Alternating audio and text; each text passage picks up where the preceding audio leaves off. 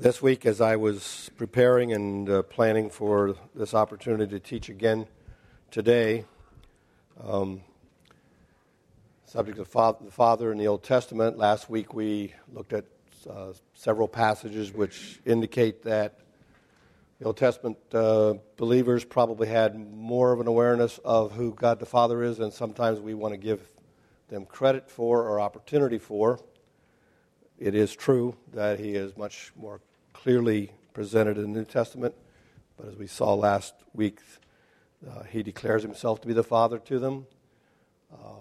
They saw that in some of the names they gave their children, and so we sort of observed that. And this is just a thought, just an observation, not making anything worth really thinking about too far. But we talked about Christopher Wright's suggestion that the reason that they did not refer to God as Father was because of all the confused, mixed up, perverted concepts of the other gods and the other cultures, the polytheistic approaches to their gods and all that supposedly took place between them.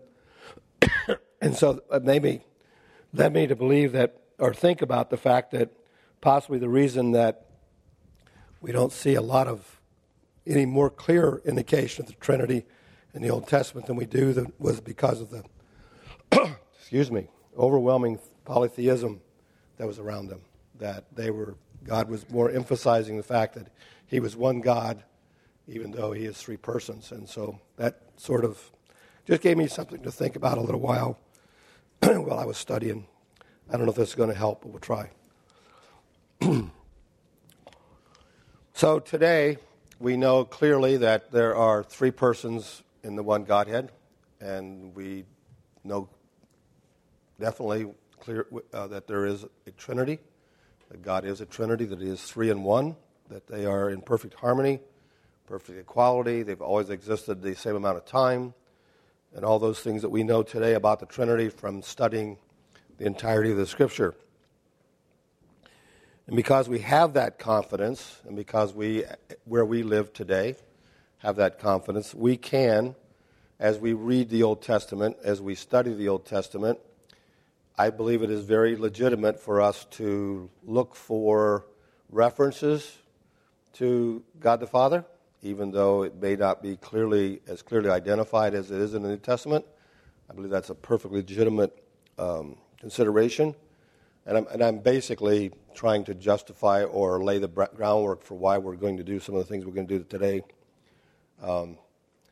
They may have only seen that as God, just an aspect of God doing it for them. And they may or may not have thought about it as in the references that we're going to think about it, because we're going to look at it as God acting as Father on the behalf of the Israelites.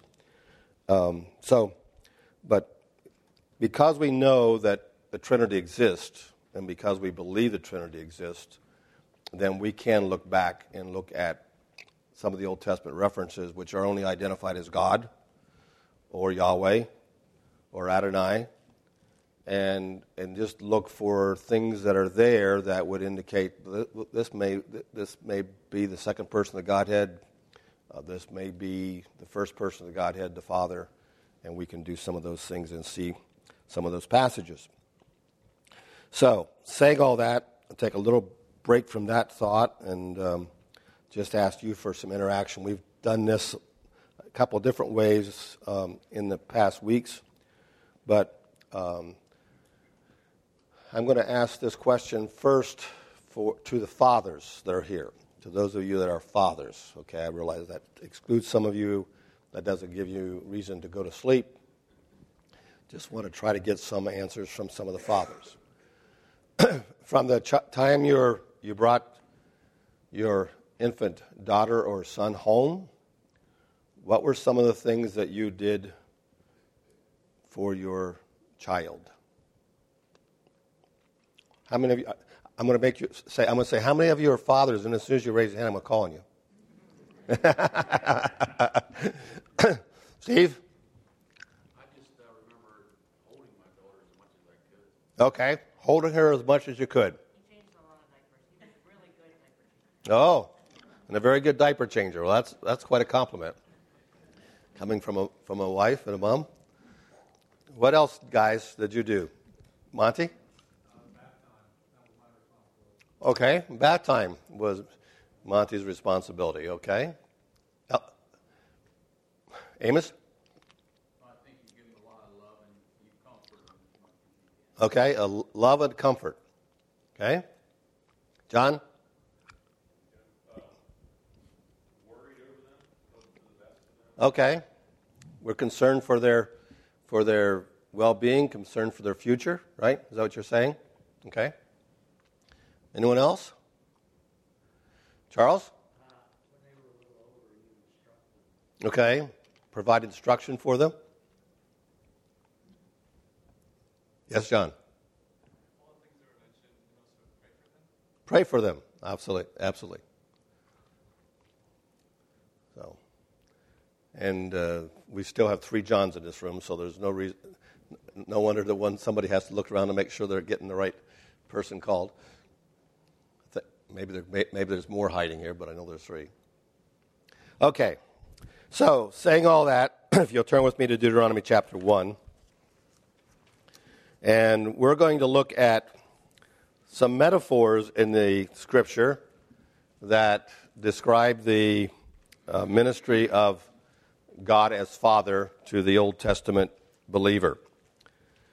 And again, last week I asked you for what a metaphor was, and Pam said it was a word picture, which is very, very correct. And it's and I've given you something here on your paper. I mean, a simile is a figure of speech that uses the word like or as. A metaphor is basically the same thing. It just doesn't use the keywords like or as to make us alert that we're getting to a figure of speech. But a metaphor is a figure of speech. It's just a word picture, just taking something that we are familiar with or can identify with and using it to help us understand something else. So that is what we're doing here. And the first passage that I have is Deuteronomy 1. The first subject is God the Father carries his children. Carries his children. Wasn't mentioned directly. Steve talked about holding his child. I'm sure that if I had prodded you or led you down a path that all of you would have come up with this as an answer. Many times we carried our children beyond the time when they needed to be carried. We just carried them because they wanted to be carried, or we carried them because it was safer to carry them through a certain time or circumstance, but we often did that. Actually, just last week, being aware of where I was going this week, just last week I observed this. Pastor Rodney brought William down to the gym between Sunday school bodybuilders and the morning worship, and was allowing William to run around the gym and get rid of some of his energy. So William is running around and around and around and around the gym, getting some of his energy out, and he finally came over and to Pastor Rodney, and the first thing he did was put his arms up. And next thing Pastor Rodney did was reach down his arms and picked William up. Now, William had just very clearly demonstrated that he didn't need to be carried. He just ran around and around and around and around the gym. But he wanted carried, and the father's response was, carry him. Now, I'm sure that if Henry did the same thing, that he probably wouldn't get picked up and carried. Not saying Pastor Rodney couldn't pick him up and carry him, but he probably wouldn't get that same response from Dad.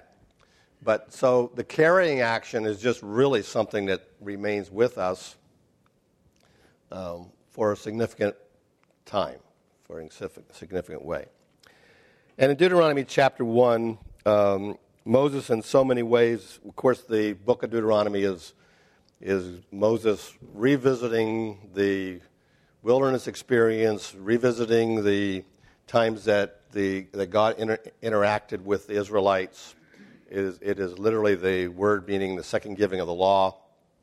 It's the explanation, the illustration of what God intended as he communicated and as he established a covenant with the people of Israel, as he entered into that covenant with them. That is what the whole book of Deuteronomy is about. But here in this particular passage, he's just sort of summarizing and coming up to that particular situation. Now, if you wonder why it says Deuteronomy 1:19 through 46 and then verses 30 and 31, it's specifically verses 30 and 31 out of that larger passage that we want to look at. So, saying all that, I'm going to pick up with reading verse 26, and this is when they were to go into the good land that God had provided for them. And nevertheless, you would not go up, but rebelled against the command of the Lord your God. And you complained in your tents and said, because the Lord hates us, he has brought us out of the land of Egypt to deliver us into the hand of the Amorites, to destroy us. Where can we go up? Our brethren have discouraged our hearts, saying, the people are greater and taller than we. The cities are great and fortified up to heaven. Moreover, we have seen the sons of the Anakim there. Then I said to you, do not be terrified or afraid of them. The Lord your God, who goes before you, he will fight for you, according to all he did for you in Egypt before your eyes. And in the wilderness, where you saw how the Lord your God carried you as a man carries his son, and all the way that you went until you came to this place. Yet for all that you did not believe the Lord your God, who went in the way before you to search out a place for you to pitch your tents, to show you the way you should go, in the fire by night and in the cloud by day. And so the analogy here is used, the metaphor is used of a father carrying his son. That is the same way that God carried that 1.5 million Israelites down into the Egyptian wilderness, across the Red Sea, and then cared for them every day during the time that they were in that wilderness wandering.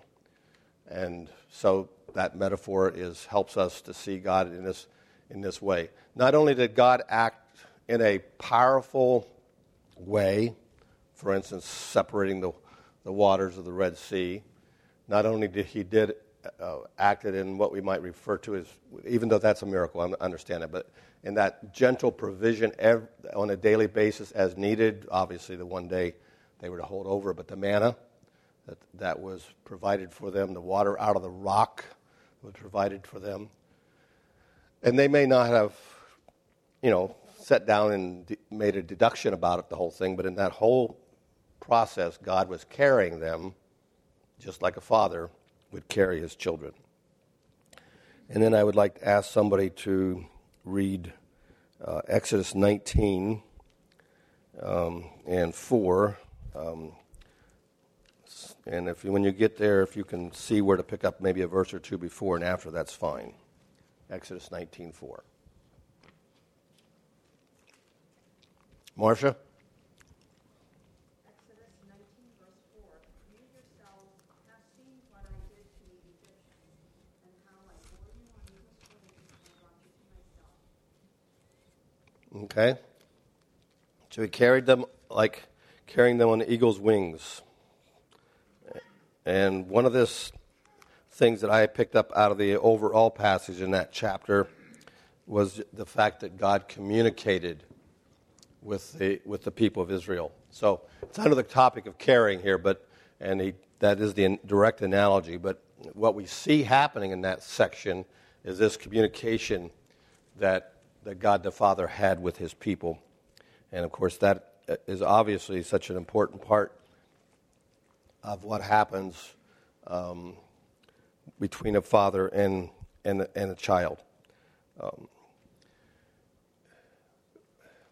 Sort of a sidelight here for just a moment, but one of the things that was always interesting to me in a lot of the counseling that I did as a pastor was just getting the people that I was meeting with, whether it be more than one party, a husband and wife, or multiple parties, or sometimes just trying to deal with one person to help them see the perspective from they were in. It was always came back to communication. It always came back to somebody just wasn't saying what they needed to say. They were just being quiet when they needed to actually talk. And so communication is a very, very essential part out of all of that.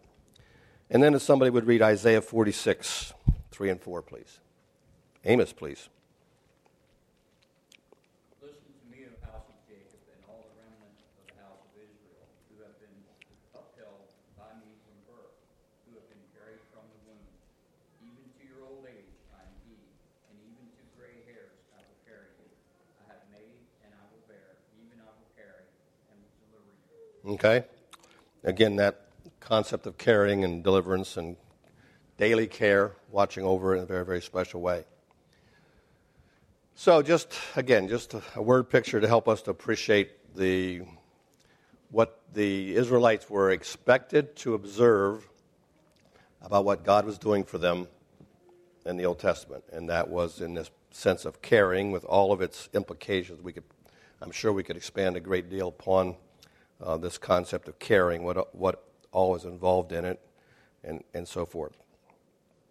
The second metaphor that we have here is that God the Father disciplines his children. At the bottom of that section, you'll see that I have made a statement. The covenants that God made were set up with a blessing curse side of the covenant. Now, the curse word is, I think, in some ways, a sort of a strong word for us. It may carry more implication than we intend for it to carry. Obviously, the blessing word is like, wow, we feel good about it. We don't have to struggle with what a blessing is coming from God. We're content with accepting that and dealing with that. But the idea of the curses is something that may carry, in some ways, just a little more weight than we're used to wanting to put on the idea of consequences. So maybe a different word than curses might help you better appreciate that what God is saying is if you're not obedient, if you're not serving me faithfully and loyally, there will be consequences, and the results of that will be something you will feel and intended to make you stop, make you think, and make you change what you're doing. And so if you're perfectly comfortable with the word curses, that is fine. I'm just trying to maybe, if that's like a word that just sort of like is really harsh, and not the consequences weren't harsh at times, they were, but it's not just a, get away from me, never come back again, you're gone, I'm writing you off. God has always got the open arms side to his relationship with the Israelites, even during the times of consequences and difficulties. And if somebody would read Deuteronomy 8, 2 through 5, please. Yes, ma'am. And you shall remember the whole way that the Lord your God has led you these 40 years in the wilderness, that he might humble you, testing you to know that what was in your heart, whether you would keep his commandments or not. And he humbled you and let you hunger, and fed you with manna, which you did not know, nor did your fathers know, that he might make you know that man does not live by bread alone, but man lives by every word that comes out of the mouth of the Lord. Your clothing did not wear out on you, and your foot did not swell these 40 years. Know then in your heart that as man disciplines his son, the Lord your God disciplines you. Okay? And that passage, obviously, as you listen to it, contains both the blessings that God gave the Israelites on the one hand, and during the very time that they were enduring the consequences of their failure to trust God and their failure to obey God and go up and take the land. So even during that time of consequence, even during that time of curses, God was still blessing them by caring for them and watching over them. And so the two go so closely and hand to hand. It is so difficult for us to achieve that balance. I'll back up. It is so difficult for me to achieve that balance, and maybe some of you, to do. But God, because again of his perfections, and God because of the fact that he cannot and does not make mistakes, is able to do both. He is able to put us in a time of consequences and at the same time continue his blessings in our lives. We see that as a sign of inconsistency, a sign of that we need to maybe, our humanity just deals with that from a different direction. And then somebody read Proverbs chapter 3, verses 11 and 12, and I have an arrow by verse 12, so there might be more verses there to read if you want to. Someone? Proverbs chapter 3. Steve? My son, do not despise the Lord's discipline, or be weary of his reproof. For the Lord reproves him whom he loves, and as a father the son in whom he delights. Okay. And we won't read the Hebrews chapter 12 passage, but it is basically taking that passage over into the New Testament. And that is that because he loves us, it's the reason he disciplines us, the reason he gives us consequences, and it is the reason we as parents have to discipline our children, even though we all know that it is true, that it's harder to give discipline than it is to receive discipline. So it is a difficult thing. And I don't know, I always think about this when I get to this subject, no matter when I'm thinking about it, but there came a time when my father always gave instruction with, I'll use the word punishment because it was the word punishment. He always gave instruction when he had to mete out punishment in the way of spanking or whatever. But I remember when it got to the point where he did the spanking less and wanted to talk more. And I remember one time saying to my dad, would you just please spank me and get over with? I get so tired of it listening to the instruction that I was just ready for the punishment and let's move on, you know. And so, but there has to be both. There has to be that intention to correct and change, instruct, and to make them better prepared to deal with life. That is obviously part of it. And God, that Father, has compassion on his children. I will tell you that Christopher Wright in his book uses the word pity here, and I chose to put it out as the word compassion. And I would tell you that when John Stone was making his comments, that is the word that is where what John said, that's the category I would have placed it under. I would have placed it here under, you know, a father is trying to stay one step ahead of their children, anticipating what's going to come around the corner for them in the way of life, and trying to prepare them for that. And I think that all ties into the idea of having this compassion, loving them so much that you're trying to identify with them and respond to their needs. Even if, for whatever reason, you don't think that at that particular moment they deserve it, it's still just something we do because of our focused and concentrated love that we have for our children. And so someone reads Psalm 103, 8 through 14, please. Steve, I'm sorry, Mike, I don't know why that came out, but Mike, go ahead. The Lord is merciful and gracious, slow to anger and abounding in steadfast love. He will not always chide, nor will he keep his anger forever. He does not deal with us according to our sins, nor repay us according to our iniquity. For as high as the heavens are above the earth, so great is his steadfast love toward those who fear him. As far as the east is from the west, so far does he remove our transgressions from us. As a father shows compassion to his children, so the Lord shows compassion to those who fear him. 14. For he knows our frame, he remembers that we are dust. Okay.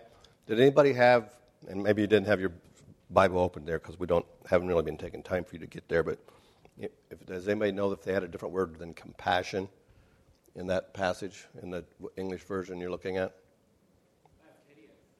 Yeah, what? Pitieth, okay. Anybody else? Okay. And the next passage, the Exodus 34, 6 through 7 passage, has come up a couple times already, but we'll read it again anyway. But it's come up in our study of God the Father in the Old Testament already a couple times. But if somebody would reread it again, Exodus 34, 6 through 7.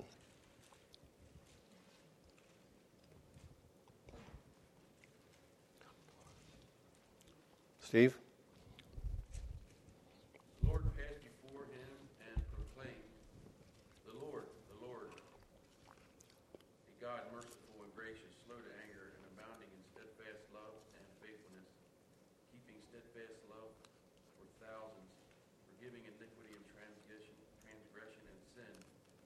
will by no means clear the guilty, visiting the iniquity of the fathers on the children, and the children's children to the third and the fourth generation.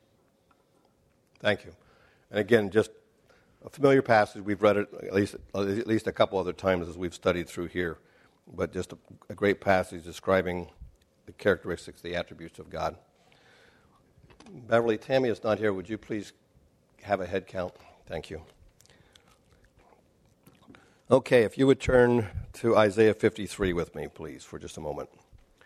God having compassion on his children. This passage is going to more focus on the actions that God takes because of his compassion, and not so much the word compassion in the context. Isaiah 53. And I know you're going to all recognize the passage and be familiar with it. I'm going to begin reading in verse 4. Surely he has borne our griefs and carried our sorrows, yet we esteemed him stricken, smitten by God, and afflicted. For he was wounded for our transgressions, he was bruised for our iniquities. The chastisement for our peace was upon him, and by his stripes we are healed. All we like sheep have gone astray. We have turned every one to his own way, and the Lord has laid on him the iniquity of us all. I'm just going to pick up reading in verse 10. Yet it pleased the Lord to bruise him. He has put him to grief. When you make a soul an offering for sin, he shall see his seed. It shall prolong his days. And the pleasure of the Lord shall prosper in his hand. He shall see the labor of his soul and be satisfied. By his knowledge my righteous servant shall justify many, for he shall bear their iniquities. Therefore I will divide him a portion with the great, and he shall divide the spoil with the strong, because he poured out his soul unto death. And he was numbered with the transgressors. And he bore the sin of many, and made intercession for the transgressors. And so God not only carries his children in protecting them and providing for them and being with them on a daily basis, and he not only instructs or disciplines or corrects his children, and not very clearly contained within the covenant-making relationship that God made with the Israelites of the blessings and curses or consequences. And God also has compassion on his children, ending in the sacrificial death of his only son, as described in Isaiah chapter 53. And God the Father adopted his children. And of course, this is a New Testament principle found in Ephesians chapter 11, one of the many things that the Father is very clearly described as doing in the New Testament for his children, and so also some reference to it here in the Old Testament. And if somebody would read Psalm 27, 9 through 10. Mike again. Hide not your face from me. Turn not your servant away in anger. O you who have been my help, cast me not off. Forsake me not, the God of my salvation.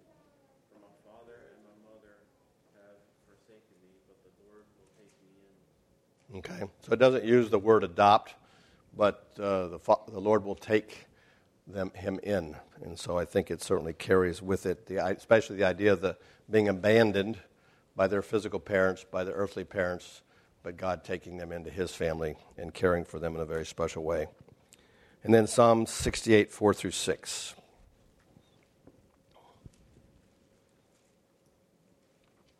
Amos? Sing to God, sing praises to his name. Extol him who rides on the clouds by his name, Yahweh. And rejoice before him, a father of the fatherless, a defender of widows. His God in his holy habitation. God sets celerity into families. He brings out those who are bound into prosperity, but the rebellious dwell in a dry land.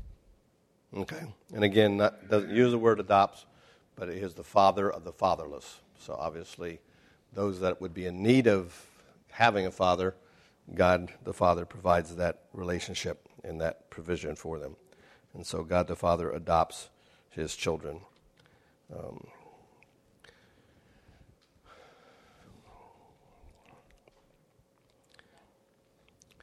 I want to ask a question, but I don't know if it's appropriate, so I guess I should just go past it. I just the idea of people adopting, and I know now that I'm taking time to think about it, I know that it is true.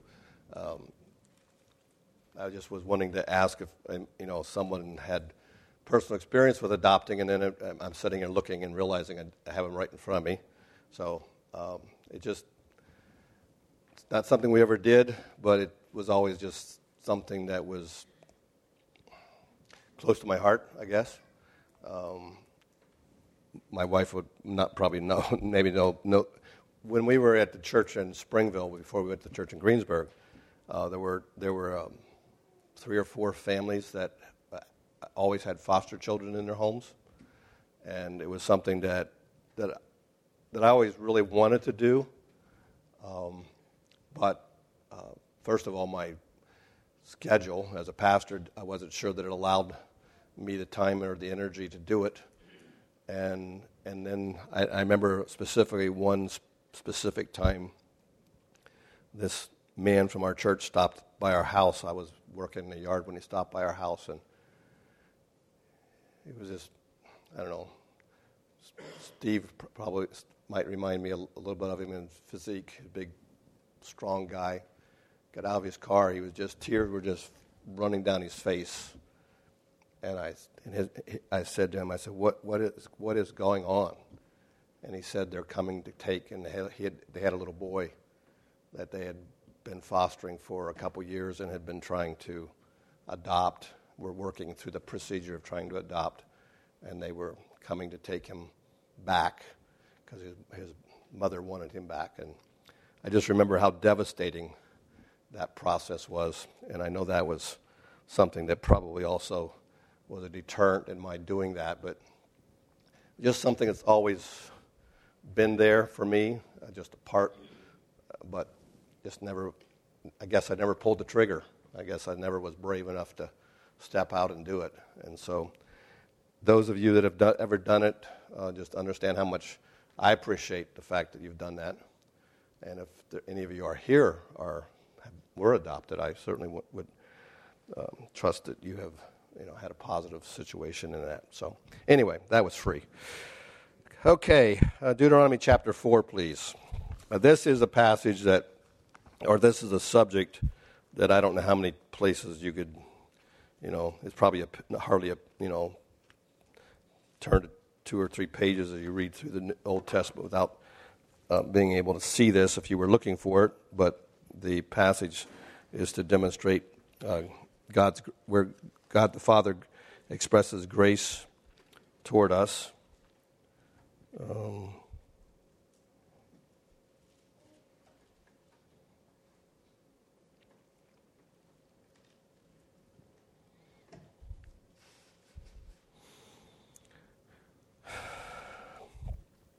Okay, I'm going to just pick up reading in verse 32.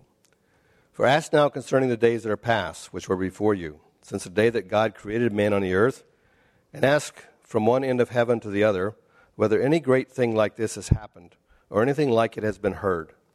And then now he's going to go into what he's talking about. Did any people ever hear the voice of God speaking out of the midst of the fire, as you have heard and live? Or did God ever try to go and take for himself a nation from the midst of another nation, by trials, by signs, by wonders, by war, by a mighty hand and an outstretched arm, and by great terrors, according to all that the Lord your God did for you in Egypt before your eyes? To you it was shown that you might know that the Lord himself is God. There is none other beside him. Out of heaven he let you hear his voice, that he might instruct you on earth. He showed you his great fire, and you heard his words out of the midst of the fire. And because you loved your fathers, therefore he chose their descendants after them, and he brought you out of Egypt with his presence, with his mighty power, driving out from before you nations greater and mightier than you, to bring you in, to give you their land as an inheritance, as it is this day. Therefore know this day, and consider in your hearts, that the Lord himself is God in heaven above, and on the earth beneath. There is no other. You shall therefore keep his statutes and his commandments, which I command you today, that it may go well with you and with your children after you, and that you may prolong your days in the land which your Lord your God is given you for all time. And again, the word grace doesn't appear in the passage, but all the things that Yahweh did for the Israelites was because of his grace, because he had chosen Abraham to be the father of this great nation, and then God had retained his faithfulness down through the years, approximately 700 years from the time that God spoke to Abram and brought him out of the Ur of Chaldees until now when Moses is speaking. Approximately 700 years have passed, and during that time, God has always maintained his faithfulness to this group of people, starting as just a family, starting just as Abram and his wife, and then now extending to what is believed to be 1.5 million people. God has just been gracious in every step of doing that. And that is the way fathers who are striving to be biblical fathers, striving to be godly fathers, are responding to their children in a gracious manner. And then we'll just turn very quickly to these other passages here. Some of them may be have been noted a prior week, though I tried to eliminate the ones that were, but I may not have seen them all. But since we're in Deuteronomy, let's just go to Deuteronomy chapter 32. And this is just, again, seeing God as Father in the Old Testament. Deuteronomy 32:6. Do you thus deal with the Lord, O foolish and unwise people? Is he not your Father who bought you? Has he not made you and established you? And then over to verse 18. Of the rock who begot you, you are unmindful, and have forgotten the God who fathered you.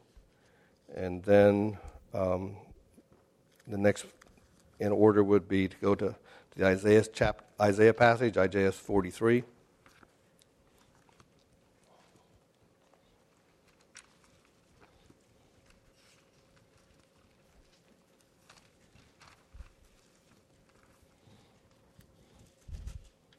In verses 6 and 7.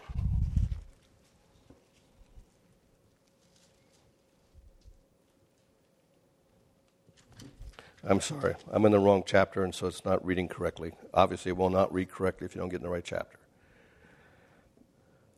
I will say to the north, give them up, and to the south, do not keep them back. Bring my sons from afar and my daughters from the ends of the earth.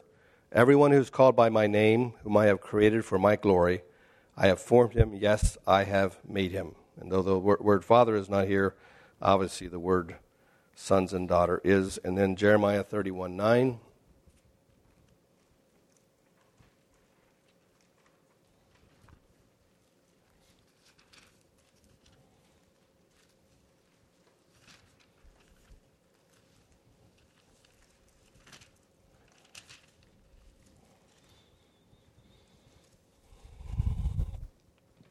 They shall come with weeping and with supplication. I will lead them.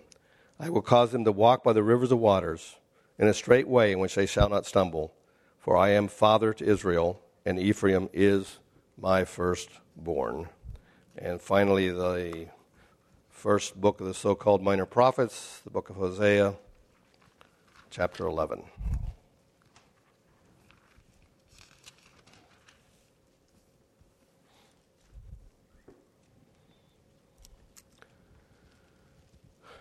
This is a passage that also has messianic implications, but certainly the first understanding that the readers would have had, the listeners would have had, would have been to their nation at that time. And it simply says, when Israel was a child, I loved him, and out of Egypt I called my son. So we're grateful that God has allowed us to approach him as the Father, the Heavenly Father, the Holy Father. Next week we will look at into the subject of God the Father and God the Son's relationship throughout time. After Easter we will pick up the matter of the Father in the New Testament, specifically looking at the book of Ephesians. And then to wrap up the time that I will have here with you, we will look at our individual personal relationship with God as our Father and on a daily basis. So that's where we're headed to wrap up. I have two Sundays in May that I will not be here. Pastor Joe will be filling in for me. I think he's going to finish up the names of God, which he started back earlier in the quarter, and then we haven't figured out what he's going to teach the last Sunday, but that's where we're headed with all this. So let's talk to God. Thank you, Father, for your word. Thank you that you do all these things and so much more. This is not an exhaustive list. This is not an exhaustive study. It is just simply an awareness that you were the Father to the Israelites as you are Father to us. And I thank you that you are never out of touch. You're never too far away. You're never limited in what you can do. And your wisdom is never in question. And I pray this in Jesus' name. Amen. Thank you.